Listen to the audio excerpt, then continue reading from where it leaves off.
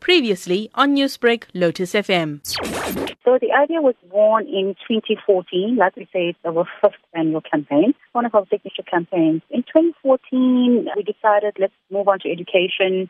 Let's see what we can do for the kids. Because Parents Sisters Network is very passionate about empowerment of women and children. And we do get involved with a whole lot of charity events and alleviation of poverty. And so in 2014, the idea was born for Readers are Leaders. As we know, yes, we are in the National Book Week, which ends this Sunday.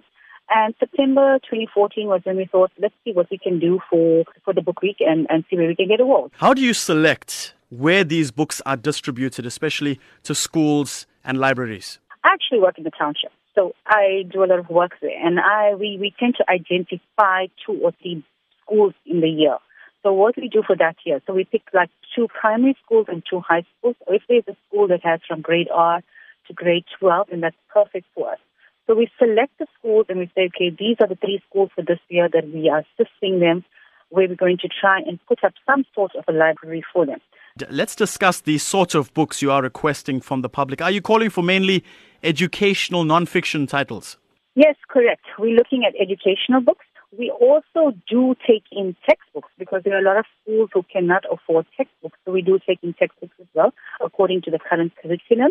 And yes, we're looking at educational books, kids' educational books, as well as fiction, non-fiction novels. And we also look at educational magazines. We also look at magazines like your general, off-the-shelf magazines as well. But remember, the kids in these schools don't have access to internet. They don't have access to printing facilities. Generally, in our schools, the privileged schools, kids have access to the internet. They print off the pictures that they need for the projects and whatever. Here, they don't have anything. They have to literally go out and source pictures. So yes, the magazines also come in handy for them, for the arts and crafts and for their projects. What can you tell us about the success of previous iterations of this campaign? Oh, we just did a count before we launched our 2018 campaign, and we went through the records, and thus far we've distributed over 10,000 books to schools. Newsbreak, Lotus FM, powered by SABC News.